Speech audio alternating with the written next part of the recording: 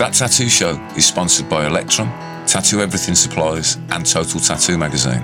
Thanks for your support, guys.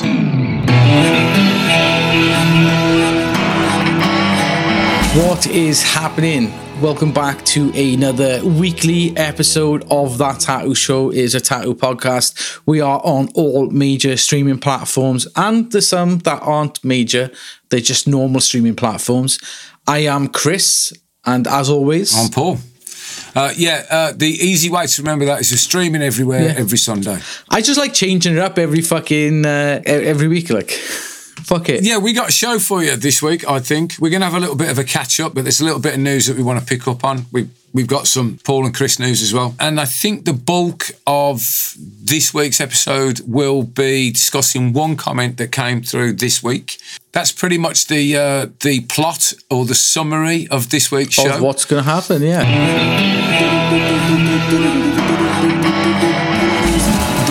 Before I do this intro that you know I hate doing. Love it.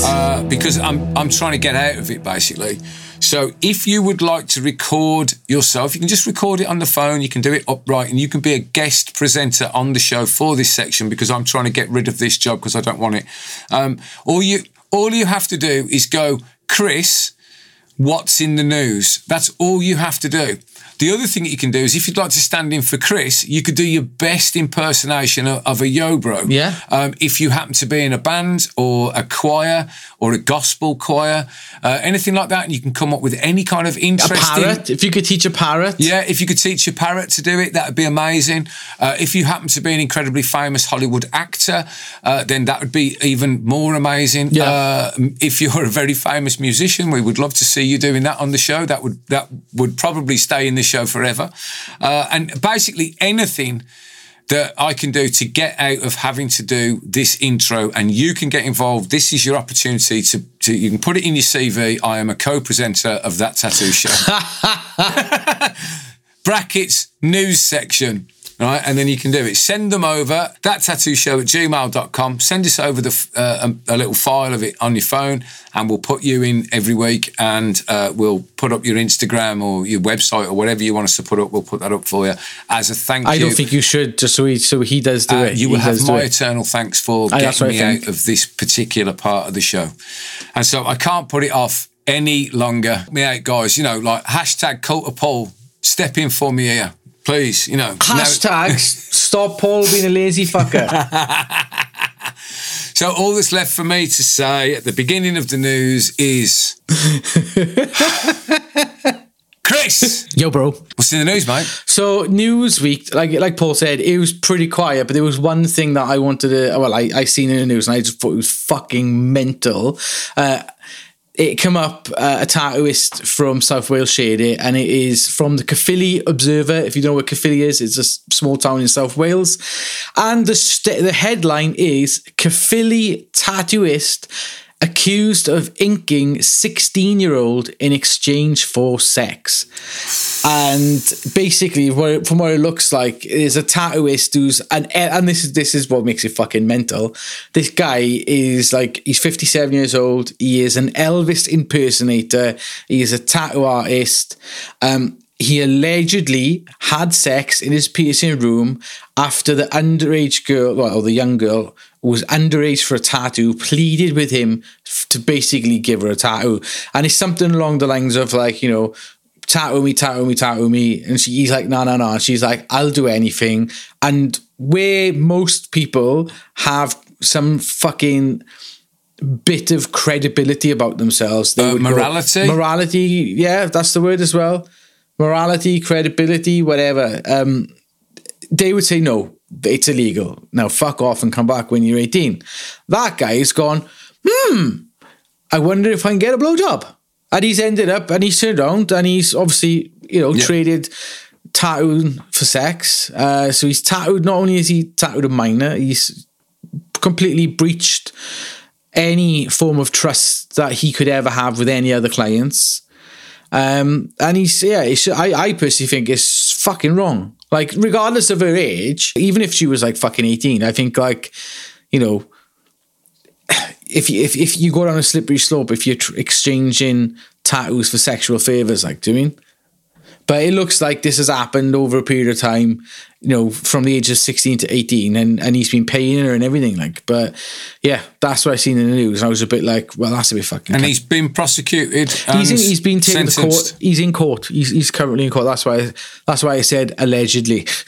Right. Okay. So but he has been charged because he's going to court. So he would have been charged with the offence. Yeah, let me see. Foreshadowing. This is coming up. I'm going to have to explain something about English law to you in a minute. You'll so see it says, sex took place at his tattoo parlour, the now closed Studio One on Piccadilly Square, after the girl pestered him for a tattoo and told him I'll do anything. Newport Crown Court heard the gentleman later had intercourse and oral sex with the girl a number of times. So yeah, it's in court. The trial has happened.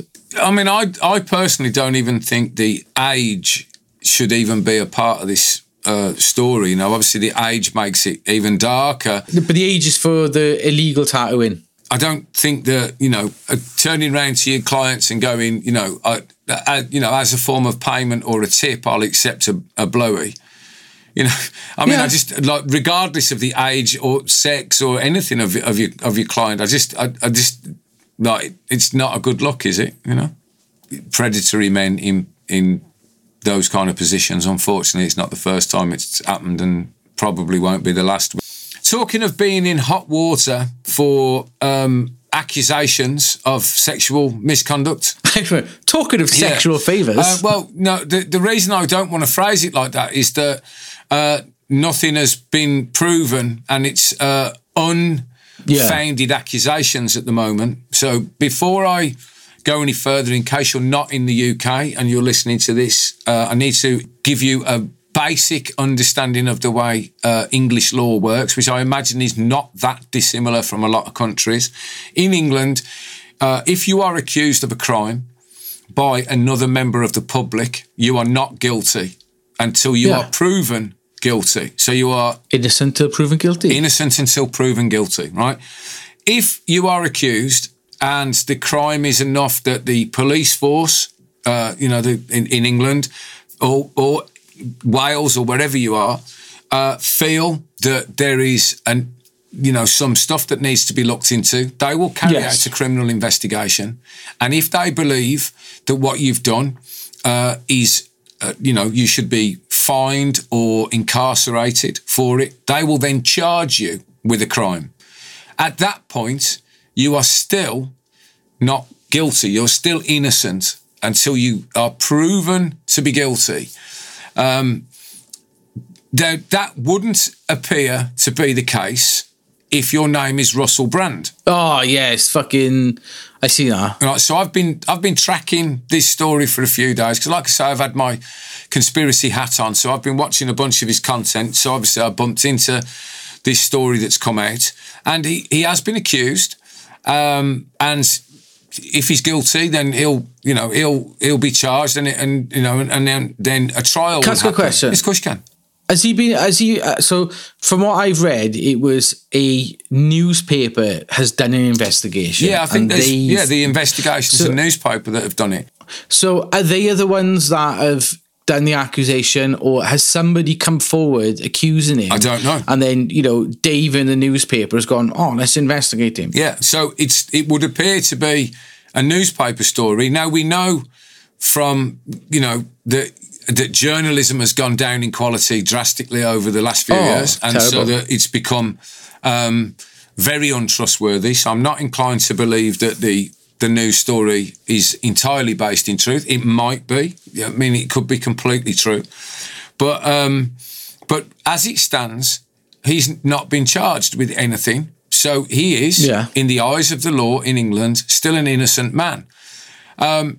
And what should happen now is that should go over to the police. They do a criminal investigation. They charge him with a crime. If they feel that there's a charge to be answered, he'll go to court, and then he'll have to answer the charge, right? And then he may have to pay fines. He may have to go to prison. All of that sort of stuff. Yeah. What's not supposed to happen is a member of the English government starts emailing YouTube and Rumble and all of the various social media outlets and telling them to demonetize his channel. That can't be legal. I'm pretty certain it can't be legal, but I'm not sure. You know, I'm not sure if you can do that. So a member of the English government has got in touch.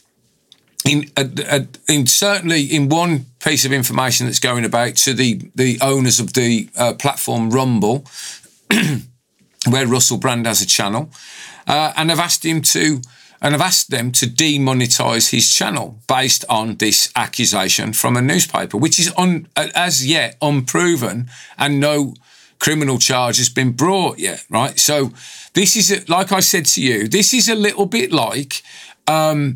You know, you arrive at work tomorrow to find out that Mary that you work with, the government have decided that Mary might possibly do something that might possibly be bad, possibly in the future, and have told their employer to stop paying her because she might commit a crime. It's starting to feel a bit Minority Report to me. Hang on a second, all right. I just think, you know, like even if, right, he is guilty, that person still has no right fucking contacting YouTube and asking them, like... No, they have absolutely no... I don't think there's any legal grounds for them being able to do that kind of thing. But then, I did a little bit more research into this, because I was like, that sounds very weird to me. And, like, you know, like, I'm worried about the nanny state that they seem to be starting to, set up in the UK. The UK... certainly from some of the footage that I've seen of politicians recently, it would appear to be going very, very right-wing, which is always a little bit worrying when you start talking about anything that involves the word right and far. You know, It always becomes problematic in the next couple of paragraphs, right? So I always get a little bit worried about this. So my understanding of this is that the member of the government who has written this letter to Rumble, either a member of her family or her husband, I think it's her husband, is the head of the thing. Now, this is something I'd never heard of. Allegedly. He is the head of the 77th Battalion. Now, I'd never heard of the 77th Battalion in the British Army. I believe it's an army thing. And they are a PSYOP battalion. Like, you know, so... These are soldiers that spend all day, from what I can work out, on Facebook and the internet spreading propaganda on behalf of the Crown and the military, and dispelling any other propaganda that's coming in from other countries. Now, when you know that this is essentially a propaganda battalion, right, that work for the government, and that what Russell Brand does on his podcast and his show is very anti-government. It's not even anti-government. It's just an alternative news source with a different point of view and a different way of looking at the facts and going, is this quite the narrative that we think it is? Is this correct, right? So all that Russell Brand is doing is asking the question a lot of the time about a lot of stuff of like what's actually going on, and saying stuff that maybe the English government would prefer that he didn't say. And so at the moment, as it stands, like I say, if he's proven to be guilty and he's charged and he goes to court, I think, you know, for the record, if that's proven, then then that's abhorrent, and he deserves everything that he gets. But as it stands at the moment, he is an innocent man who stands accused. Nobody has proved his guilt. He's like blue and green ink getting banned, right? He is blue and green ink right now. And so they've got, as it stands, there is no charge to answer, right? There is no criminal investigation. There might be a criminal investigation going on, but none that I can find out. But the English government have stepped in and gone, demonetise this man, stop any ability that he has for making money, and presumably this comes, has got some kind of connection to this PSYOP 77th Battalion, if they even exist. Tinfoil hatters, get your tinfoil hat and find out who they are and what they do. Because, I haven't had a lot of time to look into it. But I've got to be honest with you, mate. With all that said, I just think generally that kind of shit is worrying. to me, that the English government will step in this far. Like you say, it's got to be illegal. Well, do they just go, yeah, it is today, but it won't be tomorrow? Do you know what I mean? Like, what happens then when they just start demonetising random, people off the street and going, right, you haven't got a job no more. You ain't got a job no more. We don't like what you posted on the internet, so we told your employer to not pay you for last month. Like, you can't do that to British subjects. How is that legal? How is that right more than anything? How is that right? And that worries me about where our government currently are in their belief of how much government we need. It's a lot more fucking government than what I think we need right now. Has tattooing lost some of its edginess and its weirdness, and is that a good thing or a bad thing? I think like the edginess tattooing had when I first started going to conventions, some of that being lost is a good thing, because I think there was like this side of tattooing when I used to first went to conventions, and you'd be there tattooing and you'd have all these fucking bikers. Different. Never bothered me. Do you know what I mean? And it's never has bothered me. I kind of expect motorbikes to be... Oh, mate, I didn't give a fuck. I expect motorbikes to be parked outside. For me, motorbikes and tattoos are like, salt and pepper. They go together, you know what I mean? It just works, right? Yeah. And to me, motorbikes are part of tattoo culture, like hot rods are part of tattoo culture. Now it's Star Wars and PlayStations and Xboxes. Well, this is kind of what we're talking about, right? Is it Star Wars and PlayStations and and turkey teeth, yeah, and all that? I mean, but like I was talking to somebody about this earlier, because I've got a guest artist at the studio at the moment, which is why I've been at work all day. A girl called Molly's guesting with us for a couple of days. There's some beautiful tattoos, and we were chatting about the way tattoo conventions have changed, and I was saying to her that I think I talked about this in the London show report. So if you haven't seen it, it'll be linked at the end of this show. But I've been working these shows for like 15 years and just doing what a jobbing tattooist does. Turn up, chuck my banner up, set my table out, sit down, start tattooing, do that for 3 days and go home. And like, there's quite a lot of conventions that I've worked 7-8 years in a row and never walked around the convention. And so I'm learning about tattoo culture and tattoo conventions through a camera lens, because I'm walking around with my camera now, right? Yeah. And I'm starting to realise that actually, like, the stuff about tattoo culture that I really like is all the opposite of what I thought I would have liked when I kind of walked into this world 15 years ago. Like I've said to you, I was horrified by the bad graphic design and the terrible banners and the gaudiness of it all. But now I look at it, having spent 15 years in this industry, and go, actually, that's what this industry is all about. It is about the bloke with the leopard in his booth, with a crow on his hat, and the odd people that you meet with, just like weird business cards. And I was talking to somebody about, I think it was the Florence convention that I was working a few years ago, and I'm sitting tattooing, and honestly, it was one of those times when I thought I was tripping. A girl walked past me, topless, pushing a pram. But in the pram was a full-grown man, right? But just his head with like a sewn-on baby body in the pram, like Diddy, Dick and Dom. If you've not seen this, like, look it up on YouTube, Diddy, Dick and Dom. And like, so, where she would have a dress, her bum was a snail. So the bottom of her was a snail, but the top of her was naked. And she's pushing a pram. And I'm like, tattooing, going, Karen, did you see the topless girl with the pram? And she went, yes. Oh, thank fuck for that. I thought I was having a flashback or something. And I think that was Florence. I never got an explanation for it as to what was going on. A lot of Italian conventions have a lot of body painting, which was, and my Italian's not quite good enough to figure out what was being said about the body painting. Fucking good body painting, but I never quite understood what was going on. Do you know what I haven't seen for ages in a tattoo convention? People on stilts. People on stilts, right? So, like, when did that stop? Like, why? Yeah, why? Health and safety, probably. Where have the circus performers gone, right? The other one, I think, was Berlin. Yes, it was Berlin. And I was literally in my booth on Friday morning setting up for my client to arrive, and this 7.5 foot tall, 20 stone man in a pink leotard right? Pink lycra leotard. So he was cutting a bit of a shape, you know what I mean? He was covered in pink balloons, so all pinned to his leotard, and on his chest he got an old-fashioned telephone with a speaker, and he's talking into the earpiece, and he was just walking past everybody going, "Guten Morgen, Guten Morgen," and like I looked up and went, "Karen," and she went, "Yeah, I saw that as well." I'm like, "Thank fuck for that. That's weird," and that was never fully explained to me as to what's the pink guy doing. Now.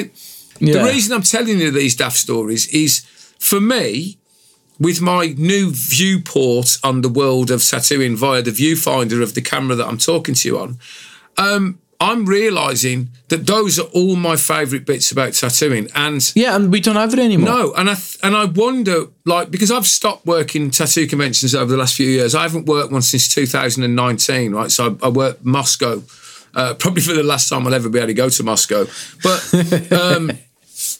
But what I'm starting to realise is the stuff that I love about the world of tattooing is the weird stuff. It is the edgy characters. Yeah. It is the more difficult side of tattooing, like the fact that there are, bike clubs there because that's part of culture, that there are, that there are burlesque dancers, some very unusual characters walking around covered in tattoos, dressed as lizards with their tongues split and all that. I love that variety.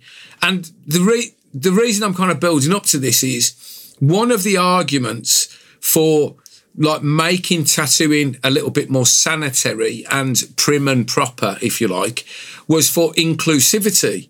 But I would argue that tattooing has always been inclusive. It didn't matter who you were and who you bumped uglies with or anything like that, what your race, your gender, your creed, it didn't matter. If you were a human with skin and you wanted a tattoo, you were going to get one. And I would argue that tattooing has always been inclusive. So there was no need for a set of people to come in and go, "Oh, I've got into tattooing and I don't like this world, so we're going to change it to suit me." Now, from my own experience and the experience of my peers, when the graphic scene was starting up maybe 15 years ago, there was maybe half a dozen of us around the world that were making these weird tattoos. And all of us, not just me, we all got a lot of criticism because it was a new style. Yeah. And tattooists, like we've talked about on this show on a number of occasions, tattooists are always suspicious of any new style because the first question is, I want to see it in 5 years. I don't believe that will work. It's too small, the details are too fine, or I don't get it. It's not going to hold up. It's going to look weird in a few years. And instead of standing and moaning and wanting to make the tattoo world accept me without any proof, I just went, okay, come back in 5 years then. Right. And I've just carried on tattooing and carried on being criticised and people, not getting it. And you have to accept that if you're doing something that's outside of the culture of tattooing and you're just trying to add your voice to the conversation, you've got to prove that it's a valid voice, right? That it's worth listening to. The thing is, but the thing is, like, going back to the inclusivity side of tattooing, like tattooing as a industry, as a business, as a community, it has no choice but to be inclusive because there's so many people from so many different walks of life that get into tattooing that if it wasn't inclusive, you wouldn't have that. You can literally go to a tattoo convention, and you've got like somebody that would be classed as like a chav next to like a full-on metalhead next to a fucking furry. Yeah. Do you know what I mean? Yeah. Fucking... But that's just the way tattooing is. It's inclusive as fuck. It's the way tattooing was, Now... Yeah, it was. I think one thing I want to say though, right? Yeah. Like about the way tattooing was and the way it is now, I do think that tattooing now is somewhat guided by trends online, and that's where things are going wrong. Do you know what I mean? People are too interested in becoming viral and following these trends, and then that's what's transitioning over to tattoo conventions then? Well, I think Do you get what I mean? I would argue that that's not just tattooing. I think that's the world in general is becoming too fascinated with trends online and going viral. It's brought us the post-truth era of journalism, which is, absolutely nonsense and is just not journalism. And I think that tattooing is falling foul of the same kind of thing, which is which is worrying to me, because I think the whole point about tattooing is it's a lowbrow art form. It's outsider art, right? Now, this isn't to do with the quality of the work, because I actually think we've probably got the best quality of work across the board that we've ever had, and that even the younger artists who have got less experience are far better than has ever been in the world of tattooing. But I do think that there are not everybody, and it's not just young people or anything like that. I'm not not banging on about generational stuff, but there are people coming to it with a set of ideas and beliefs that are formed from internet ideas or where the world is at the moment, and saying, "Oh, we need to make tattoo inclusive." It was always inclusive.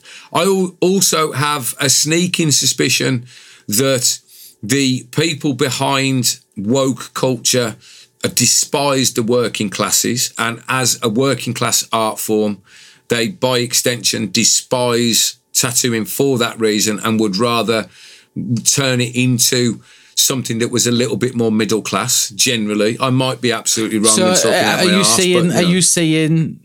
are you saying the conspiracy there is that, for example, these people are potentially driving up the cost and the desirability of tattooing in order to make sure that the lower class people can no longer take part in that industry, therefore making it non-inclusive? So a little while ago now, we talked about tattoo history, and one of and I'll come back to that, is why I think it's important to know your tattoo history. If you've done any research into it, then you would know in the early days of tattooing, certainly in England, which I can only really speak about England with any great certainty, in Victorian times, so we're talking mid 1800s, I guess, tattooing was the premise of the super rich. It was very upper class, and it was actually George Burchett who brought tattooing to the working classes, and which is why he's kind of commonly known as the king of the grandfather or king of the tattooers. Right? I think it's king of the tattooers is his title, and so George Burchett Davis was the guy that kind of brought tattooing to the masses.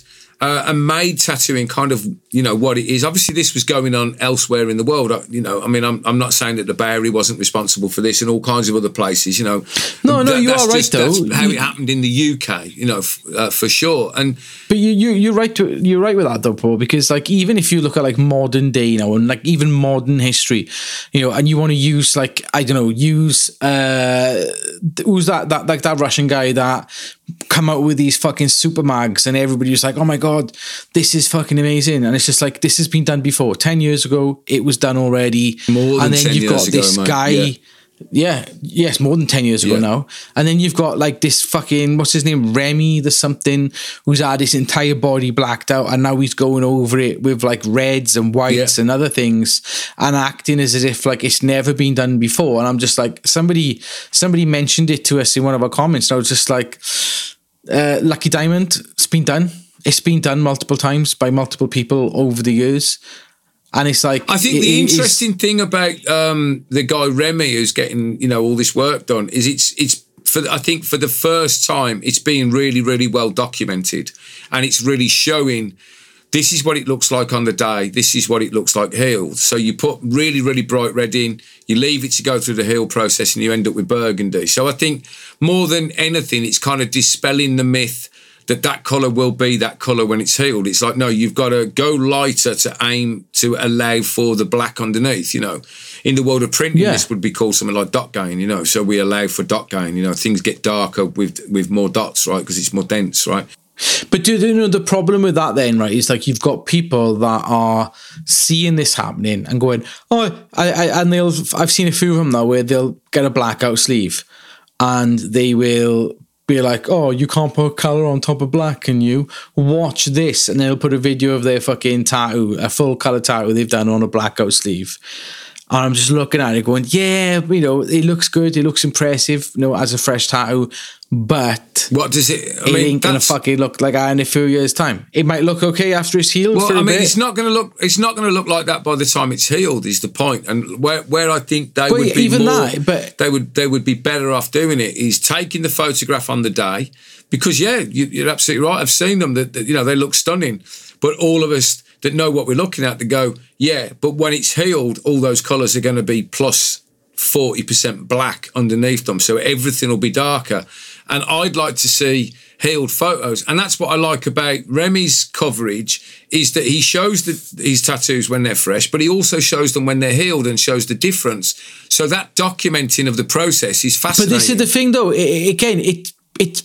I know it is, but it's being done already. Like that Lucky Diamond was doing. Yeah, but it hasn't but it hasn't been documented in that way. I think that's the difference. I mean, I don't think he's claiming that it's never been done before. I just don't think I don't think anybody's documented the process quite that much, you know, and really shown it to people and used the medium of YouTube and Instagram and that to show, well, this is what you can expect. And I think, if anything, he's doing more to dispel the myth that, you know, white will be pure white over black, because he shows that here's the pure white on the day, here's what it looks like when it heals. And I actually think he's doing a really good job of showing people, if you've got a blackout sleeve and you want red roses over it, this is what you can expect. And I think, but people aren't seeing that, though. People aren't seeing that. They're just looking at it face value and going, oh, you can put fucking colour over tattoos. Well, that's because, you know, the modern world has made people have the attention span of a goldfish. You know, you know what I mean? And you know, that's just one of those things. But I do lament the loss of the stranger people. What I thought that I liked about London was I did see a few odd looking people wandering about. And so that was really nice. I'd like to see more unusual people walking around, you know, tattoo conventions again. And I'm sure it does around the world. And you guys can comment down below and tell us, you know, is it still odd, you know? Do you know what I think? Over here, you know, they're there. You know? I think... comment down below. I just think, like, in the UK, and I can only use the UK as an example.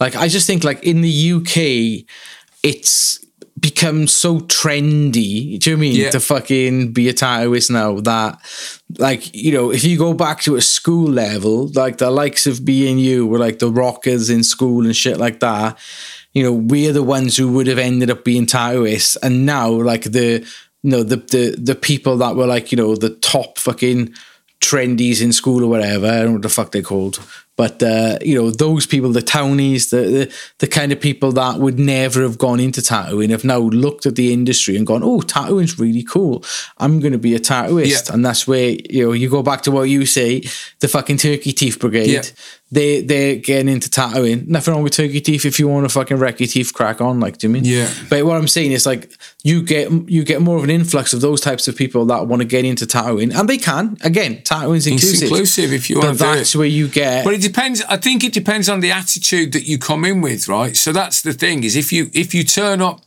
with the attitude of, like, this world already exists, I've got to figure out a way to fit in with it, then you do that. And but if you turn up with, you know, the kind of attitude of, like, this world exists, but I don't like it, so I want it all changed to suit me, then, you know, I think it's fair then for us to turn around and go, entitled much? Like, you don't get to change a culture that's been around, you know, for 150 years of modern electric tattooing, right?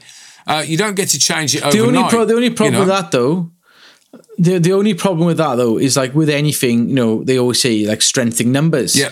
So what you might find, and what I most certainly noticed in the tattoo conventions we've been to, especially the bigger ones, that, again, strength in numbers, there are more people there that are not that way. They are more like that kind of, like, you know, they present themselves like their tattoo shop is the Apple store or something like that. Like, do you mean? Yeah. So because of that, that's maybe why tattoo conventions don't look, or the industry doesn't look as weird and as it used to. And because again, like the convention organizers then have to cater for the majority of the people that go to the shows. And if the majority of the attendees... I don't think the customers are that interested in the kind of very blank IDs and very, very corporate like style IDs. I think they expect that from corporate businesses, but I don't think, if you're walking around a tattoo convention and every banner looks like it could be an IT company, I don't think the people, like the fans are tattooing that are walking around, I don't think that's what they're looking for. I mean, I might be wrong, but certainly for me, having, been the guy that would have had one of those banners and maybe one of the first people that would have had that kind of banner hanging up, because I was a graphic designer, so I just did what I did. I'm looking at it now and certainly going, no, man, if I was working a show next weekend and I was putting a banner together, it would not look like that. It would look how my artwork looks, and, I wouldn't have any of that. I'd go a completely different route, But you know what needs to happen, then, don't you? I think what needs to happen is the people that like the fucking freaky kind of like, outcast weird side of tattooing, they really need to make more of an effort in regards to how they do their booths and to kind of bring it to the shows and to make it look like that. Because like one thing I will say that I noticed was a lot of the people that I know that are like that, they made very little effort with their booths. So what we're saying is, if you want tattooing to stay edgy and to stay outsider, and you go into shows, you've got to let your freak flag fly, right? And so, we got it, when you're dressing up your booth, you got to get freaky with your booth and like, no, don't be afraid to be the authentic you, what you love. Don't fall in line with, this is the current trend. Go with what you love and keep tattooing weird. Let's make tattooing weird again and a bit outsider and, and all that sort of stuff. Let's do it. Smell a new t-shirt coming. The irony of it is, tattooing is meant to be inclusive, right? And we're just basically sitting here going like, we need tattooing to be the way it used to be and not the way it is now, and everyone needs to be fucking weird and all these turkey teeth people need to fuck off kind of thing. But the way it used to be was inclusive anyway, so that hasn't changed. Tattooing was always inclusive, so it doesn't count, right? So we're not saying that you can't get into tattooing if you're not weird. It's like if you want to turn up in a Laura Ashley dress and a cardigan, then go for it, right? Then be the authentic. You've got to be fucking weird. I think you should be as weird as fuck. You've got to be weird. Like being a tattooist is weird anyway, If you're going to sit there, inflict pain on people, if you're going to sit there hurting people for a living, that there's something fucking weird about you. Like, do you mean? Just the idea of like, I know I'm going to fucking stab people with needles for a living and colour them in. That's fucking weird. I don't know. It doesn't seem that weird to me anymore. Like rubbing Vaseline on men after you've shaved them just doesn't. I'm sure I thought it was weird once, but it just doesn't strike me as unusual now. I don't know why. It's like how many men's legs have you shaved for? Yeah, it's a lot, right? I've shaved bits of men and women that I would rather not shave. I'm so good, right? Why not? It's all I'm all part of life's rich tapestry. Oh fuck yeah! I'm so good, right, at fucking shaving now, right? I literally give women advice on shaving their legs because like I've shaved so many fucking different legs over the years that like I know all the fucking tricks. Let's make tattooing a little bit weird and maybe not scary, but let's make it weird. And it'll be, if it's weird, it'll be scary to the people that think that weird is scary. But I personally don't. I love it weird. I love genuinely odd people are some of my favourite people in the world. So if you are genuinely odd and you're going to a tattoo convention, please let your freak flag fly. And if I'm there filming, come and find me and I'll film you, because that's the kind of stuff I want to see arriving at tattoo conventions. And I think we can maybe grab a little bit of it back from the you know, from the people that want to turn up and turn it into some corporate nonsense. For the record, I don't blame the corporate companies that are in this, because they're doing a different thing. They're part of the tattoo industry. We're part of the tattoo community. And I think the community... It's just people want to make it look like hair salons. You know, yeah, let's not do that. And so with that, this has been That Tattoo Show. I've been Paul. And I've been Chris. Tell the lawyer, tell the judge, tell the priest, tell all the freaks and the weirdos to come along. Come back, man. Where you been? Like, we miss you. Come back to tattooing. Let's make it weird again. And with that, this has been That Tattoo Show, and we'll see you next week. Take care, guys. Tatty bye.